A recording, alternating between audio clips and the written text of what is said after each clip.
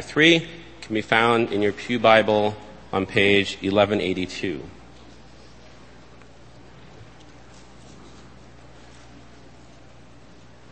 Titus 3, verses 1 through 8, page 1182.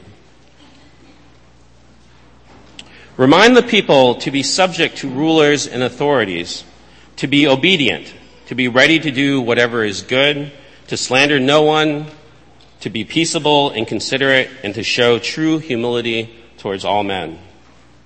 At one time we too were foolish, disobedient, deceived and enslaved by all kinds of passions and pleasures.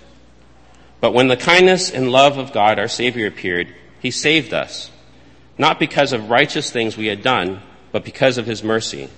He saved us through the washing of rebirth and renewal by the Holy Spirit, whom He poured out on us generously through Jesus Christ our Savior, so that having been justified by His grace, we might become heirs having the hope of eternal life. This is a trustworthy saying, and I want you to stress these things, so that those who have trusted in God may be careful to devote themselves to doing what is good. These things are excellent and profitable for everyone. May God bless the reading of His word.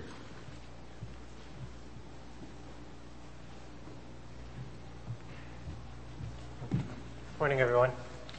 I'm actually glad to see that all of you have a bulletin today, because I got an email last night, or late Friday night, from Pastor Chuck saying that we might not have bulletins this Sunday because after he printed it, the folding machine was just jamming all the bulletins, and he said we lost like half of them because they were all like getting jammed in the folding machine, which I don't know, our folding machine maybe is like 10, 20 years old. I don't even know how old it is, but it was jamming, and he's like, you're not going to have a bulletin this Sunday. But thank God, he said he was going to try to come again on Saturday and try one more time. And so it seems that it worked, and God healed our folding machine, and so you all have bulletins. So be thankful, because there's a lot of work. You don't realize how much work is involved in getting you bulletins every Sunday. So I've been reading this book, which focuses on this demographic of people aged 18 to 29. Those that are in this generation called like Gen Y or millennials or mosaics. And the book speaks on why so many people in this age group in the U.S., why church-going people in this age group leave the church. And, you know, we're not talking about people who never attended church or who never considered themselves Christians. We're talking about the insiders, those who attended church. Most of them, from a very young age, they began attending church, many of whom were leaders in some point in their church, maybe like leaders of their youth group or helping with children's ministry or some other ministry. These were the insiders. And so this book talks about why so many studies have shown that up to half of them leave the church, and sometimes even the faith. And the author breaks these dropouts into 3 categories, and I want to describe one of these these categories for you. He calls one of these groups of people the exiles. And he defines the exiles as this. He says, these are the people who grew up in church and are now physically or emotionally disconnected in some way, but these people also remain energized to pursue God-honoring lives. He describes them as feeling lost, yet hopeful. And one of the hallmark traits of these exiles is they're feeling that their day-to-day life is disconnected from their church experience. They feel the church has failed them in this. Some of the comments that they have made to describe their sentiments were things like, I want to find a way to follow Jesus that connects with the world I live in. God is more at work outside the church than inside, and I want to be a part of that. I want to help the church change its priorities to be what Jesus intended it to be. I'm a Christian, but the institutional church is a difficult place for me to live out my faith. And so, of course, reading, this book, hearing these statements, it makes you reflect on your own church and consider whether any of this is true here. Maybe some of you who regularly attend CBCGB, you come here regularly, but you also share some of these sentiments. And this week I had to give directions to someone who was emailing me about the church. He emailed and this person said he was interested in visiting, but he had never been here before. So I had to email him detailed directions on how to get here. And I was listing out the instructions on how to get here. It occurred to me, actually how hidden our church is. Unless you were really looking for it, you could just drive by and you wouldn't even know that it was there. Even though our address is, on this main road, Spring Street, we're actually at the end of this small cul-de-sac off of Spring Street, which you could just drive by and never know it was there if you weren't looking for it. There's no big sign on Spring Street that says that our church is here, except for this little sign on some lamppost. And even when you're driving down, Route 2, with all the trees and everything, you could drive by our building and never know what it was. You could look up, and if you were paying enough attention, you could see that there's a cross on the top of the building, and you might figure out it's a church. But other than that, you wouldn't know much more about it. And as I was thinking about this and writing down this instructions, the thought struck me. It's like, I hope this isn't symbolic of our church or our congregation. That we're just this little group of people tucked away in our hidden corner. And, we're just this body of Christians that don't really make any significant difference to anyone outside of the church. We're not really making an impact in the real world. And so what do we need to do to make an impact on society? This week we're actually in an in-between Sunday when it comes to our sermon series. You probably were listening to the scripture reader and you're like, why are we in Titus? And it's because we're in this in-between week. We finished actually all of the part of Joshua that we were supposed to this quarter. And then we're going to wait until next month to start our new series, which is picking up in Revelation where we left off in the spring.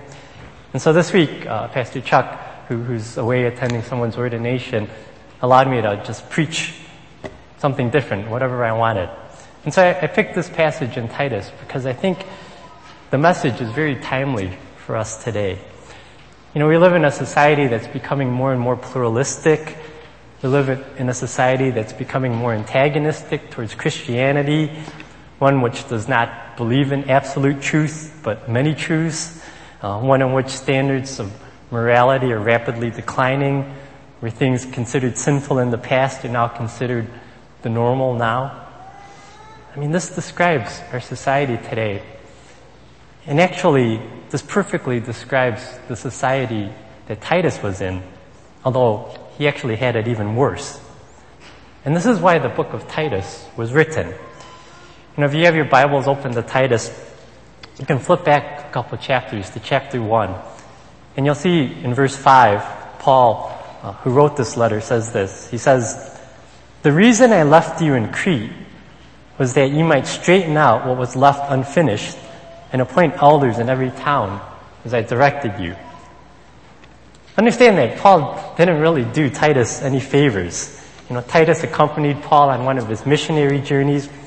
And we learn from this verse that he left Titus in this island of Crete so that he could basically fix the mess that was the church in Crete. And what added to the difficulty was that Titus was to do this in a place that really wasn't friendly towards Christians. Life on the island was rough. If you still have your Bibles open, you can look at verse 12 of chapter 1, and you can see that even one of their own townspeople said this. He said, "The inhabitants of the city, these Cretans, they are liars and evil brutes and lazy gluttons." And so as you can imagine, Titus needed much guidance and encouragement to know how to make things right, to turn this church around, to make it a church that really, in a sense, was light and salt to the world. And so Paul wrote this letter to Titus to give him such. To summarize the first 2 chapters, Titus is only 3 chapters long. To summarize the first 2 chapters in chapter 1, Paul tells Titus to begin fixing the church by appointing leaders over the local churches who can actually lead and are qualified to lead. In chapter 2, he tells Titus to teach the members of the church correct things and to get rid of all the troublemakers in the church. And so now in chapter 3, he shifts his focus to instruct Titus on how to have this church impact the society around her. And we could boil Paul's instructions into one mandate, which would simply be, do good to all. Do good to all. He's telling us, it's not enough just to have right doctrine, but people have to see you living it out.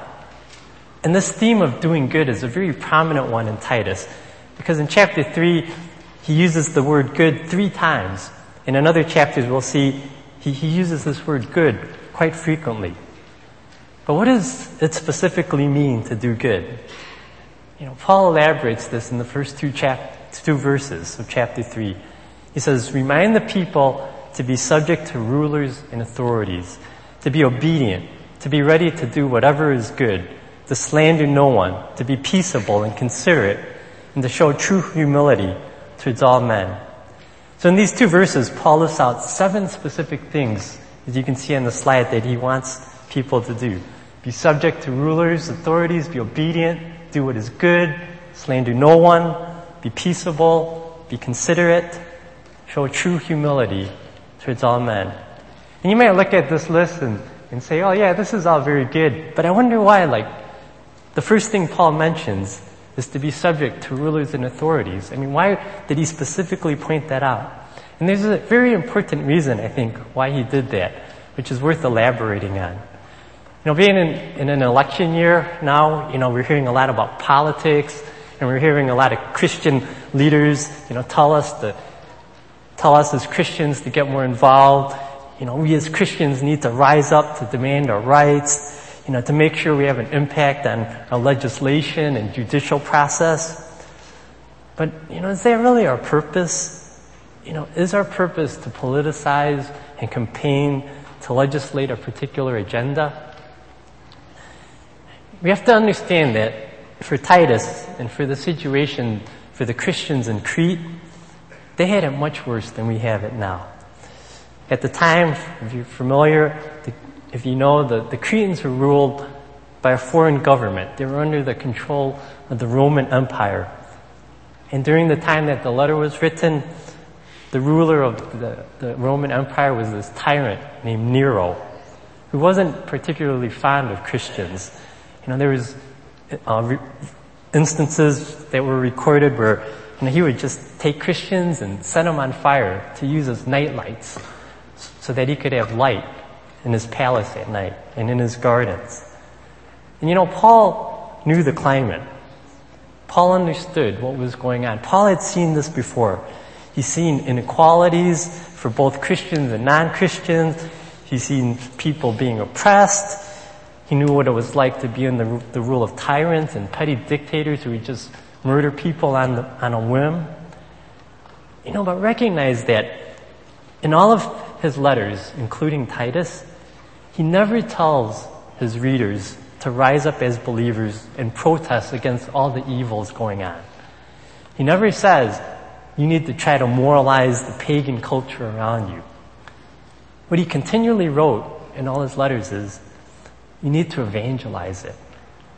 He instructed people to preach the gospel, to share about this gospel which transforms lives, and live in such a way so that outsiders could see the truth of the gospel.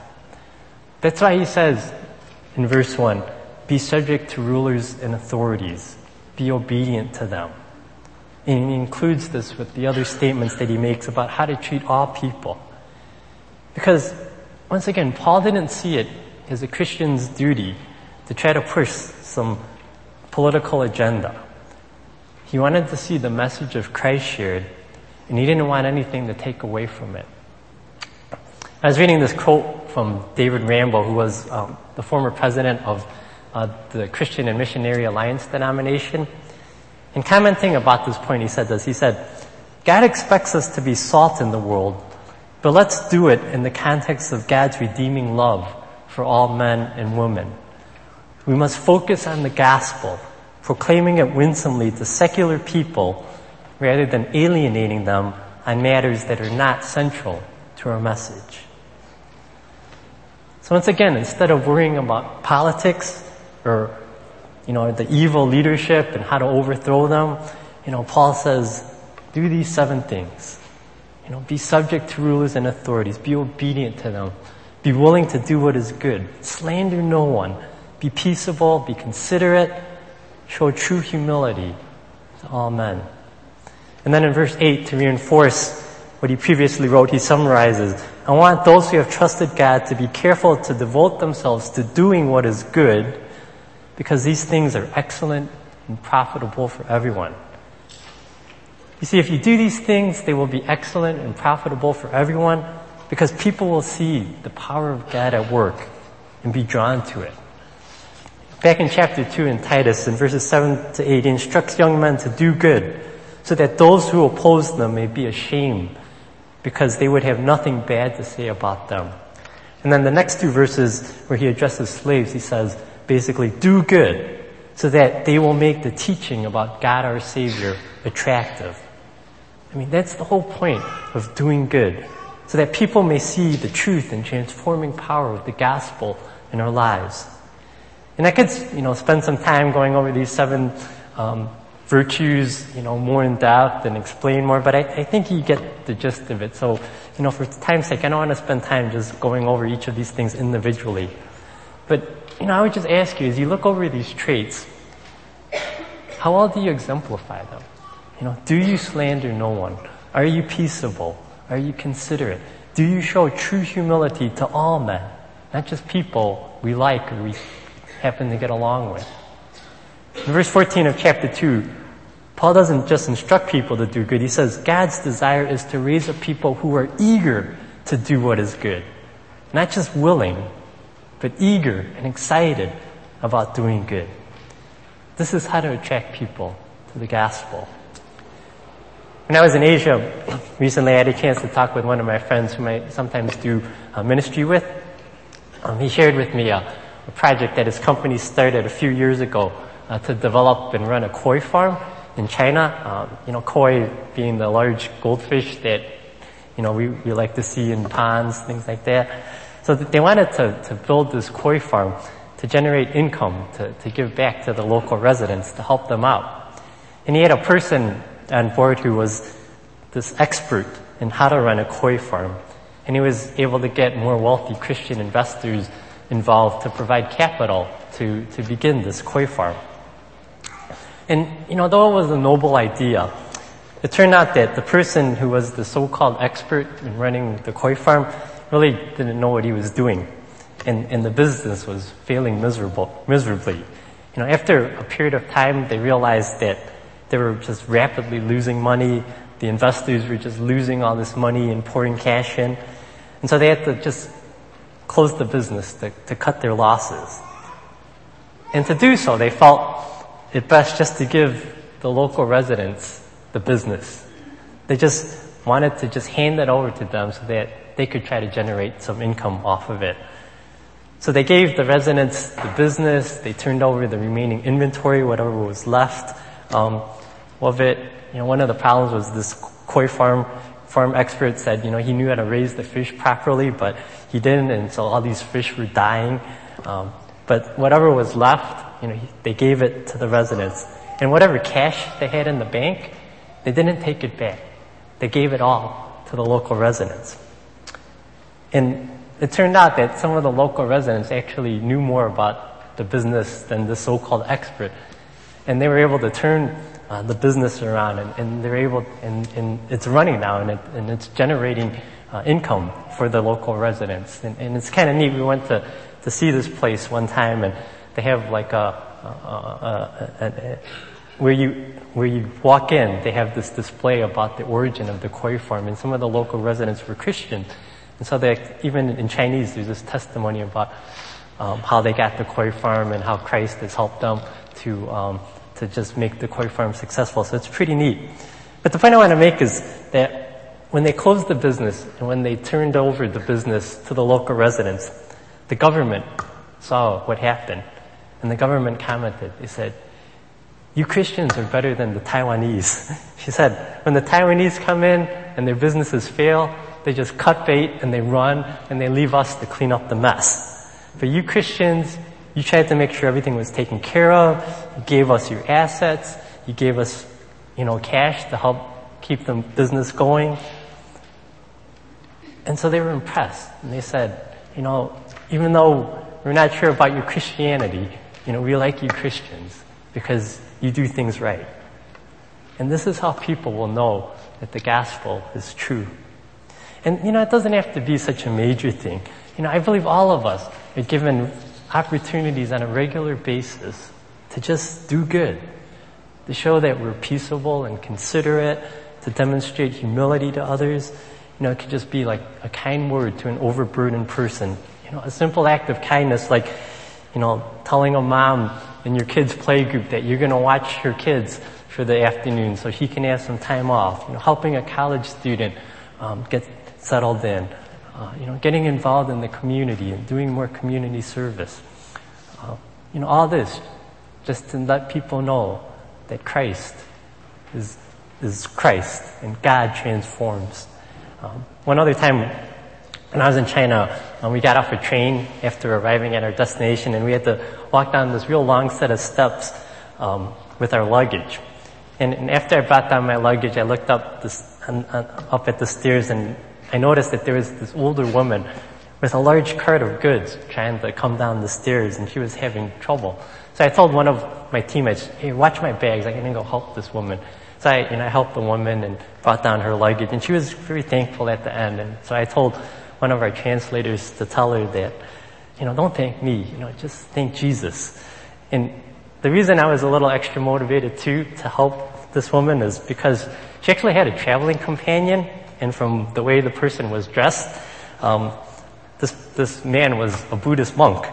And it was surprising because this person wasn't helping her with her luggage at all. And so I wanted her to know, I said, even though the Buddhist doesn't help you, the Christians can help you. And she was quite, I think, thankful for that. And, it's not, Paul recognizes that it's not in our human nature to want to do good. To show consideration, to show humility.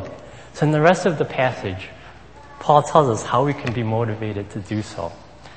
So the first way Paul tries to motivate us is to tell his readers, remember your past. He states in verses 3-5, at one time we too were foolish, disobedient, deceived, and enslaved by all kinds of passions and pleasures. We lived in malice and envy, being hated and hating one another. But when the kindness and love of God our Savior appeared, He saved us not because of righteous things we had done, but because of His mercy. So in the same way He listed 7 virtues in verses 1-2, He lists 7 conditions people were in before becoming Christians. You can see them on the slide here. Foolish, disobedient, deceived, enslaved by passions and pleasures, living in malice and envy, hated. And actually what that means is we hated God. And we hated one another. In one sense, by listing all these characteristics, Paul acknowledges how difficult it is to do good to unbelievers because they exhibit such traits. Yeah, they're hard to get along with. Yeah, it's not easy to like these people. But on the other hand, he lists these traits because he wants us to recognize that we too were once like them. And when you look at this list, maybe it is difficult for you to identify with some of these things. Because you think about your life and you're like, I'm not that bad. I wasn't that bad before I became a Christian. We don't necessarily see ourselves being foolish or deceived or hating God or hating others. But that may be part of the problem.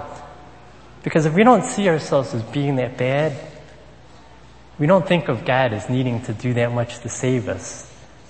And if we think that God didn't have to do that much to save us, we think that we shouldn't have to do that much towards others because God didn't do that much for us.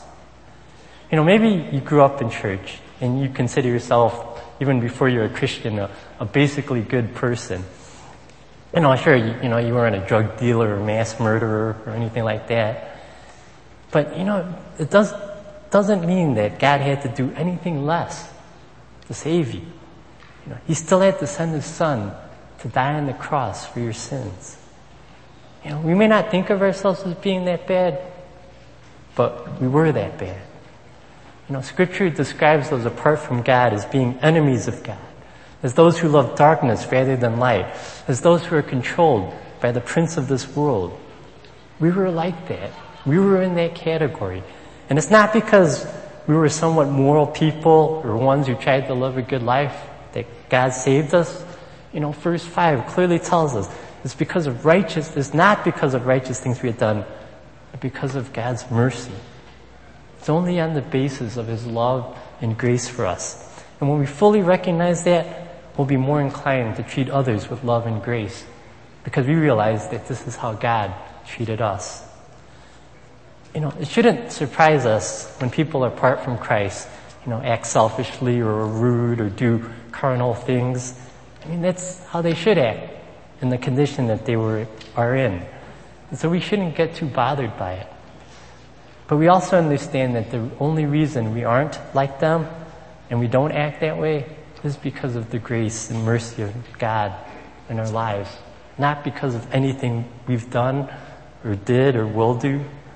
The greater our understanding of this, the greater impact it will have on our response and how we respond to people, because we understand the work of God in our lives. I'll tell you, some of the most gracious and kind believers I've met are those who came from very dark, sordid pasts, because they do realize how much God has saved them. And I hate to say it, but some of the least gracious and kind believers I've met are those who grew up in church, because they somehow feel a sense of entitlement and privilege. And so Paul tells us, remember how you once were. Remember your past. Remember the condition you were in and how God had grace and mercy to save us. And once we remember our past, the second way Paul motivates us is to have us recognize our present, to recognize our present state. He tells us in verses 5 to 6 that those who have accepted Christ into their lives have been washed and renewed by the Holy Spirit, whom He poured out generously through Jesus Christ, our Savior. In other words, God has not only forgiven our sins and made us clean, but we have received the Holy Spirit who transforms us and enables us to do what isn't initially in our nature to do. We can act kindly and we can exhibit humility and we can do good deeds because the Holy Spirit who works in us helps us to do so. I noticed since I've been in this church, a lot of people really get into these psychometric instruments. I hear people talk and say things, I am ENFJ or ISTJ or ABCD, whatever. And those tools may help us understand ourselves better. My fear is that we can use them as an excuse not to do what we ought. I'm not an extroverted person, so I don't have to do outreach. Or, I'm introverted, so I don't have to talk to visitors or newcomers. I'm dominant, hostile, so I can just be angry all the time. They didn't have such tests in the first century, and I don't think this would make any difference to Paul, because I don't think he would buy into any of it. Knowing your tendencies, sure, these tests help you understand yourself better, they have some purpose. I was a counseling psych emphasis in seminary, so I understand what these tests do, but, knowing your tendencies doesn't exempt you from doing what you ought to do. It just changes your outward expression of how it's done. Sure, you may not be extroverted, but you can evangelize because God has changed your convictions and the Holy Spirit equips you to do so.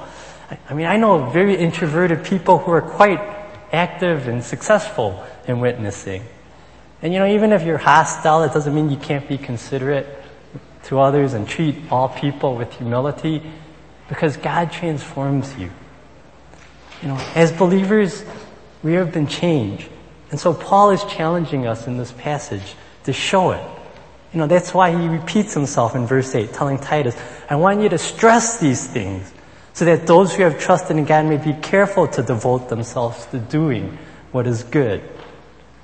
This is what the world wants to see. This is how we will impact society. If you tell a person, oh yeah, I know this great financial advisor, he's amazing because he takes people's money and just multiplies it rapidly, the person will probably respond, okay, well, who are his clients? Let me talk to them. Let me see what he did for them. Or if you say, this doctor is great because, he can cure cancer. I know all these patients who have been cured from cancer, and seeing him. They're going to say, well, let me talk to some of the patients. So in the same way, we say, God's an amazing God who saves people and transforms people.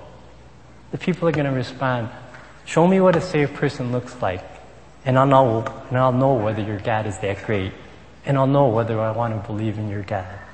So if we call ourselves followers of Christ, this is our mandate. When people look at you, do they see a transformed life, which will show them that God is a great God? Do they see the good that we do, which sets us Christians apart from other people? And I know most of our fellowships aren't meeting this week, so, we're not having small groups and we're not going to be doing a study on this passage, but, if we did, one challenge I would have for you before you go to your small groups is, just even this week, keep your spiritual antennas up, look for opportunities to do good to non-Christians. And then when you come back to your small group, share with them how you were able to exemplify this during the week, this week when you go back to work or school. When I was in China this past month, I had a chance to talk to some middle schoolers who were Christians.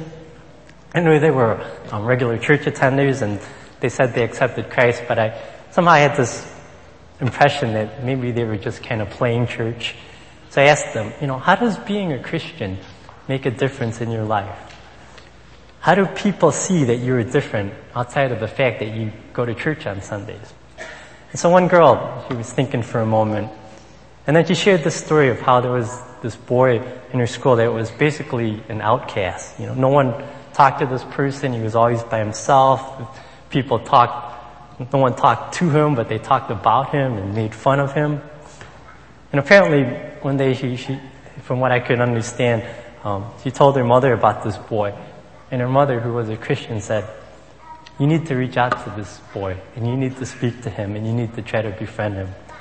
And so she proceeded to explain how she was convicted and took strides to try to reach out to this boy and try to befriend him. And I miss understanding how the story ended and how the boy reacted, but I was impressed that this 13-year-old student would be brave enough to do something like this. And after she shared, I kind of smiled at her and I told her translator to tell her, now I know how Christ makes a difference in your life. And this is what Paul is asking of us, to demonstrate through our lives the transforming power of God. Once again, we're not here to push any political agenda. We're not here to necessarily try to moralize our culture. We're here to do good deeds so that the watching world can see Christ's power in our lives. This is our mandate. This is what those described as exiles at the beginning of this message want to see, that our faith influences our daily lives. This is what society wants to see, that the Christ we pledge allegiance to actually does transform and does great things in our lives. And this is how we will impact society. And by God's grace, He will use our good deeds and He'll bring many to saving faith. Because that is our purpose, to share the message, the saving message of Jesus Christ, and to show with our lives that we have a great God who loves us and His mercy on us and transforms our lives to be different from those in society. Let's pray. Father, I thank you for this passage in Titus. Lord, the message is just such a simple one that we've probably heard many times. Just do good to all people. But Lord, we do acknowledge that, even though it's a very simple message, we're not always so faithful in living it out.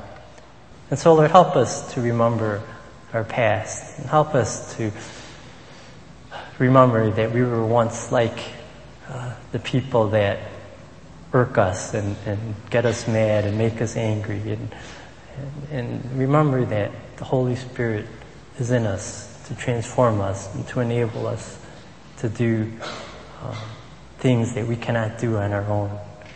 Let us not use, our personalities or our habits or our traits to make excuses to not do what we ought to do.